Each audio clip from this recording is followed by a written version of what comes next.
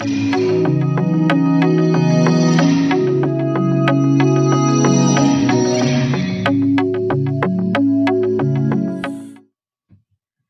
and welcome to Meet the Problem Solvers. I'm Judy Perlman. We are now focusing on bringing you information that you need and ideas that you can use as we are all navigating these waters of COVID-19 and the many changes that they're bringing to our lives and our communities. I'm really excited because today I have Susan Pacheco. She's going to talk with us about an array of concerns and services related to senior citizens and older Americans. She's also the executive director of the Cambridge Council on Aging. Thank you so much for joining us, Susan. Thank you, Judy, for having me on. I wanted to say one thing. Susan's going to give us some practical guidance and all kinds of ideas, but a little bit later in our conversation, she's also going to offer up a number of important phone numbers. So if you want to grab a pencil and a paper right now so you're ready to take those phone numbers down, we'll forgive you if you step away. So Susan, thank you very much for joining us. And why don't you just put us in the picture? Tell us about COVID-19 and its special role in the lives of older adults. Thank you, Judy. And thank you for this opportunity. As we have heard in the news, I'm not going to say anything that's new for anyone. We know that older adults who are 65 and older are at the greatest risk for COVID-19.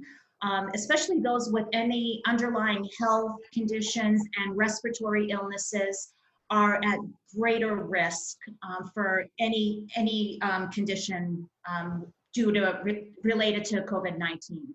And when we talk about underlying medical conditions, it could be, something as common as diabetes. So I think people don't always think about, oh, I'm only diabetic, I don't have asthma, or I don't have any other respiratory condition. But remember, we do have such a high population of individuals who have diabetes, so therefore at greater risk of COVID-19. It's important for seniors to follow all of CDC's recommendations for prevention. Stay home. Wash your hands often, avoid close contact. And I know that's so difficult. I see it with my own parents. They can't see their grandchildren and they can't understand why. I mean, they seem healthy, everyone seems healthy, but it's those healthy people can be carriers of COVID-19. And that's what we want to do. We want to be able to protect our older adults and the most vulnerable in our community. So we practice and we preach exactly what we hear all over the news. Stay 6 feet away, practice social distancing. This isn't the time to go out, but yes, please go get some air, get some sun. Of course, that's all important. Something that's very important, I also, for seniors, for older adults, having the senior centers closed down, that is such a loss for people. Senior centers are very much the social outlet for so many of our older adults in our community. And I don't want them to, miss that social connection because social isolation leads to so many other issues. Yeah. So please, if you're home alone, if you don't have family, if you don't have regular supports that you can be able to, have people come in and check in on you, please reach out to us. At this point, I do want to say, call our Cambridge Council on Aging main number, 617-349-6220. We may not be there physically, but we are monitoring that remotely. We are returning people's calls. We're keeping connected with folks. So please, social distancing does not mean social isolation, please. That's a really important point. Susan, let's now turn a little bit to the medical side of things. What are some of the key symptoms people should think about, should be watching for, and specifically, what should they do if they start feeling ill? Well, I'm definitely going to be repeating a lot of what we hear on the news, all the symptoms that CDC has been putting out. And again, I am not a medical professional in any way, so I'm going to repeat exactly what we know. If you have a fever, if you have, so if there's a temperature, if you have a cough, if you are feeling any form of fatigue that is not normal to you, you need to be able to call your doctor. but heed the advice of what people are saying. Don't just jump in a cab or get a ride or walk to the nearest emergency room. Make sure you call your doctor's office first. Explain what your symptoms are, because your doctor will be best suited to be able to direct you on what you need to do. But let's not forget that, we are faced with the COVID-19 symptoms, but there are many other medical emergencies that happen every single day. So unfortunately, individuals are still watching out for, if insulin levels are too high, or if they have chest pains, or if they are exhibiting other symptoms that are real medical distress. Let's not forget, 911 is the number to call. If you are not feeling well and you believe it's something that needs to be acted upon immediately, you call 911. That's what we need to stress first and foremost. Okay, thank you. I think that's right. But and with regard to those COVID-19 symptoms, wait, make that call. Hopefully you'll call before you're feeling 911 level. Exactly. Right. Call early and get some guidance. Exactly. And your doctor will be able to guide you through it. Good. So now we turn to not the medical side of life, but maybe some of the more practical assistance that everybody needs, including older folks. So right. In the picture about some of that practical assistance. So for one thing, our staff the staff of the Council on Aging have been monitoring the Cambridge Community Food Line. This was an incredible endeavor put forth by the City of Cambridge and with Food for Free.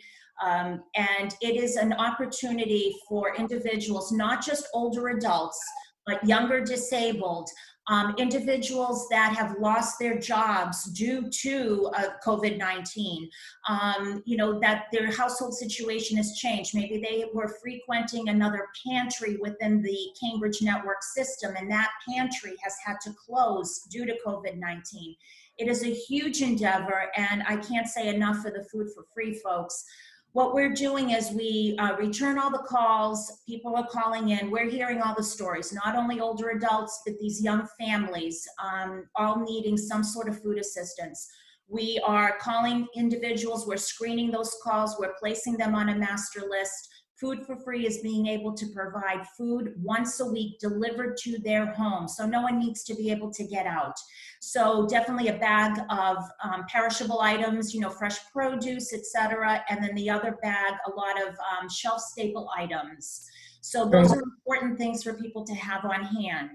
That number is 617-349-9155. Again, it is an incredible undertaking by the City of Cambridge and with Food for Free. And we certainly hope, and we're hearing such incredible calls that we're getting, just the gratitude that individuals are feeling, that at least being able to get some form of relief in that way. If I could also just say, Somerville Cambridge Elder Services, that is the local home care service that provides direct care in the home for older adults. You can imagine these are individuals that on a regular basis need some sort of daily assistance, whether it's grocery shopping, whether it's their personal care, whether it's Meals on Wheels, etc. A lot of those services have been interrupted for different reasons. Some companies not being able to get workers into the home. In some cases, it's been the seniors actually wanting the service to be suspended because they don't want individuals in their home. But one service that continues to happen and still new referrals are being taken, it's for Meals on Wheels. So for individuals who cannot be able to prepare their own meals or have access to nutritional meals, they are taking referrals. You can call Somerville Cambridge Elder Services, 617-628-2601, and they will be able to assess you and put you on the list, be able to get a delivered meal. And that's also important to remember. Just because people are not in their physical locations in these agencies, services are not being, business is a little different, but business continues. They're still open for business. It's in a different way. I also want to talk a little bit about transportation. And just a reminder that the city does have a contract with SCM door-to-door transportation. Their phone number is 617-625-1191. Important to remember, they're still doing medical transportation and grocery trip transportation. But again, doing it just like they always did, 2 days in advance to reserve, and they're still managing to get people to and from medical appointments. But with medical appointments, please do call ahead to your own doctor's office, making sure that they're still seeing regular well visits. A lot of doctor's offices are canceling that. Okay, let me take a minute now and put up the slide that we prepared with these phone numbers, and you can quickly kind of run us through them again, where to call for what. So Cambridge Council on Aging, that is our main number. If you have any questions whatsoever, just call that number. If you can't remember any other number, call that number, 617-349-6220. We'll be able to talk to you about food pantry delivery, friendly visitation, Meals on Wheels, home care services, whatever it may be. Call that number. Even if it's just to talk, if you just want to hear somebody's voice and be able to talk to someone. The Cambridge Community Food Line, that number, 617-349-9155. This is the newest number that went live this past Monday. That is for any household, whether an older adult, younger disabled, or families that are not able to access food due to financial issues, loss of employment, physical disabilities, whatever it may be. Call that number so we'll be able to place you on a once-a-week food pantry delivery program. Somerville Cambridge Elder Services, I spoke about it. That's the agency that can provide Meals on Wheels or other services that an older adult needs in the home. Of course, any questions about city services, 311. And of course, if you have any questions that you're not already hearing about on the news about what COVID-19 is, please call the Mass COVID-19 information line at 211. And again, let's stress, if you are feeling ill, if there's anything that's happening that is not in the norm, you call 911. Right. Okay, well, good. I think we've conveyed a lot of information. I'm just going to quickly now invite people to, I'm going to try to, there we go. This is Meet the Problem Solvers. We are really trying to meet the needs of our community by putting guests like Susan up here, sharing information that's crucial. Please tell us who you'd like to hear from. Tell us about topics that you're really concerned about. We'd really love to do that. Susan, we have about 11 seconds. I want to thank you. Keep up the good work, and we'll hope to get through this happy, healthy, and connected. I love our city. That's for sure. We will get through this. That's for sure. Thank you, Judy, for having me. Thank you, Susan. Okay, bye-bye. Bye. Today we have an interesting topic, and basically what we're going to be doing is looking at our food system in a time of uncertainty. We're joined today by Jessie Bonhazel. She is the founder and executive director of Green City Growers. They do many things, most of which are targeted at helping people grow food at home and think in new ways about producing and sourcing food locally. So and as I said earlier, what we're trying to do is kind of integrate interesting topics and concerns in the age of COVID. How does this crisis highlight our concern at this time, or escalate some of the concerns that may be lower at other times, but are escalated now? So Jessie, thank you very much. Appreciate your coming.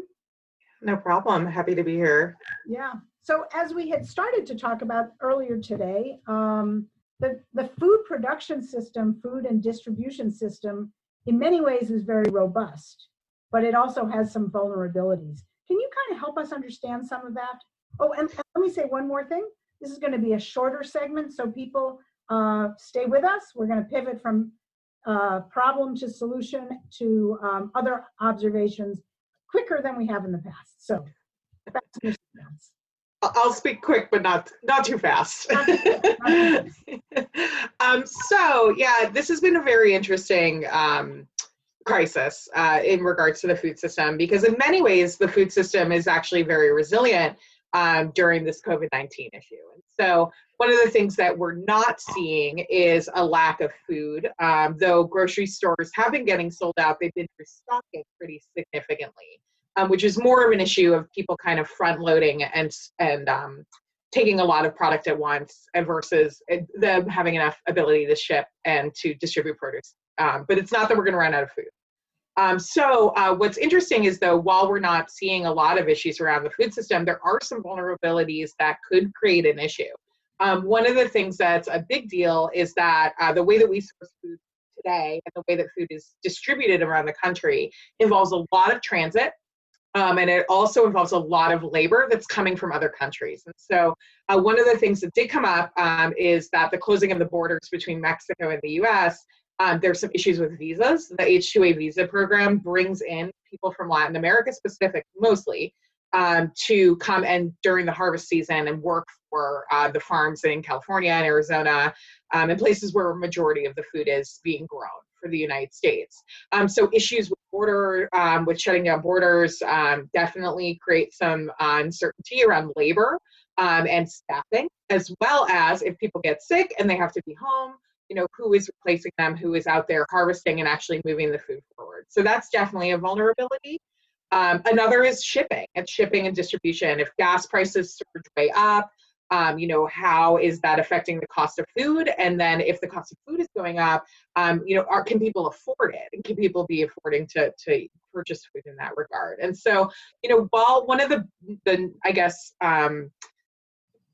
more pleasant things about COVID is that it's not foodborne. And so that's a nice thing about that. I guess if you can say anything's nice about the virus. But what's nice is that we don't have that particular issue to deal with. That said, the food industry deals with those issues all the time because of foodborne illnesses like E. coli and Salmonella.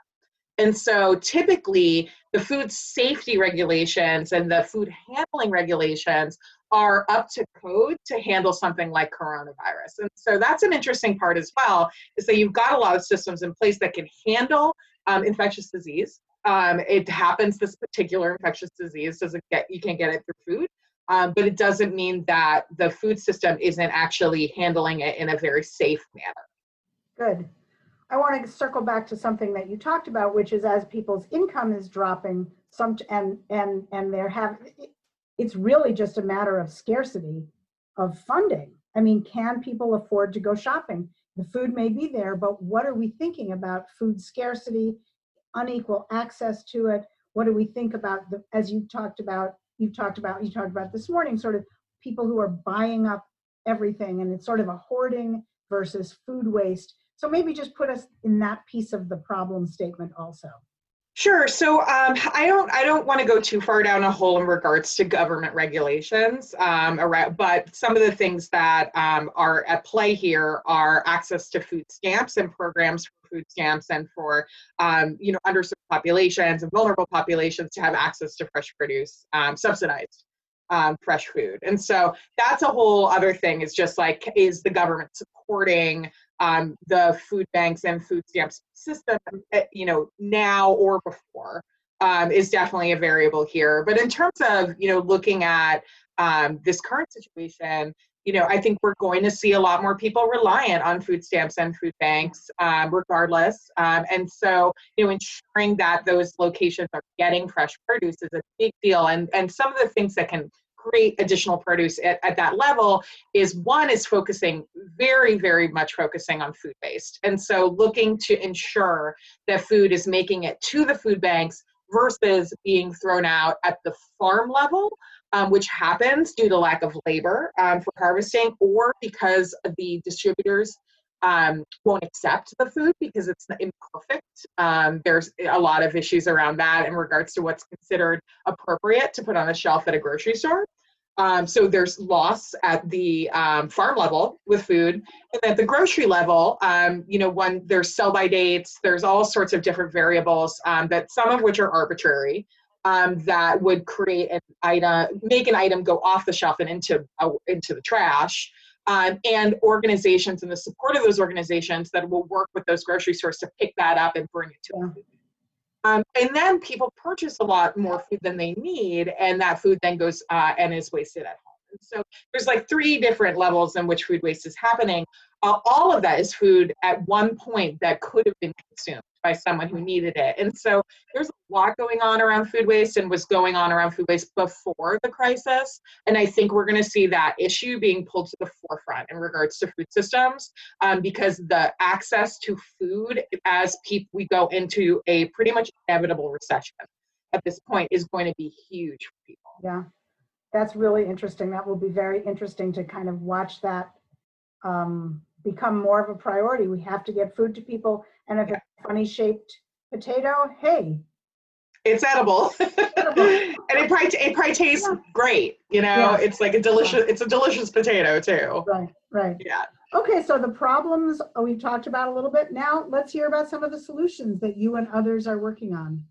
Sure. You know, I think in general, we always preach that the closer food is produced to the source, like to the individual who's are eating it, the better, for a lot of different reasons. And so like localized food systems are important because, one, you take out that distribution and you take out those variables like gas prices and shipping, and you can actually have more control over the food in that regard. So, you know, local food allows you to kind of stay out of the shipping and distribution system. Secondly, it allows people to access food without leaving your community. And so you can actually just kind of go and get the produce in the area, or, you know, we're seeing a lot of local farms doing delivery to people's homes at this point. And so there's a lot more of a personal relationship with the farm, and it allows people to have a much better sense of kind of connection with the food, as well as there's a lot more control over food safety when you have localized agriculture. And so some of these larger scale farms, you know, have some difficulty managing things like foodborne illnesses. Versus at a localized level, you can manage that a lot better. And so not always, but for the most part, you can see local food has a tendency to be safer, or more resilient when there's something like foodborne illness. Mm-hmm. The other thing that we typically, you know, really advocate for is people growing as much of their food as they can at home. And so, you know, giving people the tools and the skills to be able to have a backyard garden, a community garden plot, or to support a local community farm are really great ways to take a certain percentage of the food that you would be purchasing and have full control over it, and to be able to do it in a regenerative and sustainable way. And so this is not a new concept. This is something that was pushed pretty heavily by the United States government during World War II. It was called the Victory Gardens movement, and there was a lot of emphasis on people growing food at home because there was concerns about food scarcity, and they wanted to essentially take the industrialized food system that we had at the time and have that food going across the seas to feed the troops. And so, you know, if you had the space, grow food at home. And I think that that's always a good suggestion. And so, you know, giving people the tools to be able to have the knowledge and to know where to get the materials, and potentially to subsidize or support the distribution of those materials to communities by installing community garden spaces or providing technical assistance on a local government level, could do a lot of good in creating additional food options for people, and also of getting people out of the industrial food system and focus on some percentage of their food coming from home. Some percentage of it being sort of really under their own control, their own auspices, their own timing. Yeah, absolutely. And this time feels so, it's so destabilizing. But to think about, you know, increasing my piece of my own autonomy with some local gardening of the vegetables I want to eat. That's interesting. Yeah, absolutely. So you guys have a great website with lots of resources, and we should definitely ask people if they're interested in learning more, they should go to greencitygrowers.com. Is that right? Yeah, absolutely. We're also on all of the social media platforms at Green City Growers. And so, you know, we as an organization, we try to put out a lot of content that can support people in growing food at home. I started Green City Growers in 2008 in that recession. And, the company got started with the idea of giving people the tools to be able to grow food at home. So, we provide a lot more hands-on assistance than everybody needs. Some people are just looking for information to do it themselves. Others really want to have a service come in and help them with these skills. And these are not skills that unfortunately are taught in school, or they're not skills that are, you have to learn it from somewhere. So unless you grew up on a farm, which a lot of us who grew up in urban or suburban areas around Greater Boston or, in the Northeast didn't. Right. And so it's not a set of skills that you should already inherently have. And so, giving people access to those skills is really important, and also providing any sort of technical assistance people need along the way to be successful. And so, I think people, even then where there was an economic recession, there was a strong desire from consumers to be more self-sustaining and to feel like I have control at least over having access to food. Where I don't need to count on. At the time, it was accelerating gas prices was driving up the cost of food. Yeah. Well, interesting. So in our final couple of minutes, how would you say that the advent of COVID-19 has changed your workflow or your priorities? Yeah, that's a good question. We at Green City Growers are still in operation. We are considered an essential business, being in agriculture. And so as a core, Green City Growers installs vegetable gardens and urban farms and provides the ongoing maintenance of those sites. And so we have a team that installs those systems, and then we have a team that maintain them. And so, one of the things that we see as critical is having these gardens and farms planted and producing food. Even if in some cases we are growing food in places that are meant for public engagement, like Fenway Park, for example. We have a garden, a pretty sizable market farm there. And, even if, say, like there's no baseball this summer, that produce, we grow 5,000 pounds of produce. That produce is still an important part of the fabric of people being able to access food. And so, diverting and changing our operation where that might have gone into a restaurant previously on site and having it go to local food banks is one of the shifts we're doing. We're doing that with a lot of corporate wellness programming where we have vegetable gardens on corporate campuses. A lot of that food's getting diverted to food banks instead of going home with the employees. And then eventually when the employees come back, we're hoping it will then go home with the employees as well. Who will be struggling from having this time off. So, diverting of where the food's going, but ensuring it's still growing. We always were very stringent about workplace safety and food safety. And so, like I mentioned before, agriculture takes food safety very seriously. Foodborne illness is a constant threat. And so we already have, PPE and standard operating procedures in place and different things that we're utilizing to ensure that we can care for our employees and that we can care for the community in a safe way and still maintain these gardens. And so that actually hasn't changed much.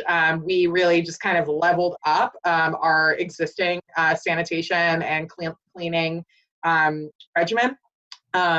There's fear about labor and about workforce, that if everybody gets sick, what do you do? How do you continue it? But what's nice is that at this point, we have a good number of employees that, are looking to work and want to be working. And we're happy that we're open, and we're especially thrilled that agriculture is being taken seriously and that, people understand each level of the food system as being important in ensuring people get food right now. That's great. And I know that you said that you're doing Zoom meetings and you're taking your operations onto the internet. Yeah. Training materials and working more virtually with everybody. So yeah, wherever possible. I am working from home. I have an administrative position, so I'm very much from home. Everybody who can be is working from home, and we're spacing out the anybody who needs to be in the office is being spaced out and isolated, which is a strange feeling. This is kind of one of the nice things about Green City Growers is that we've created this community of people who are passionate about farming and agriculture. Who get to share in that together. And so, keeping people apart right now is very isolating, but we're all feeling it in every part of our lives. So, I think that at least on the flip side, we're open for business and able to continue to keep people employed and do that. It's so in a way where they can feel safe and comfortable in being employed, and that feels good. Yeah.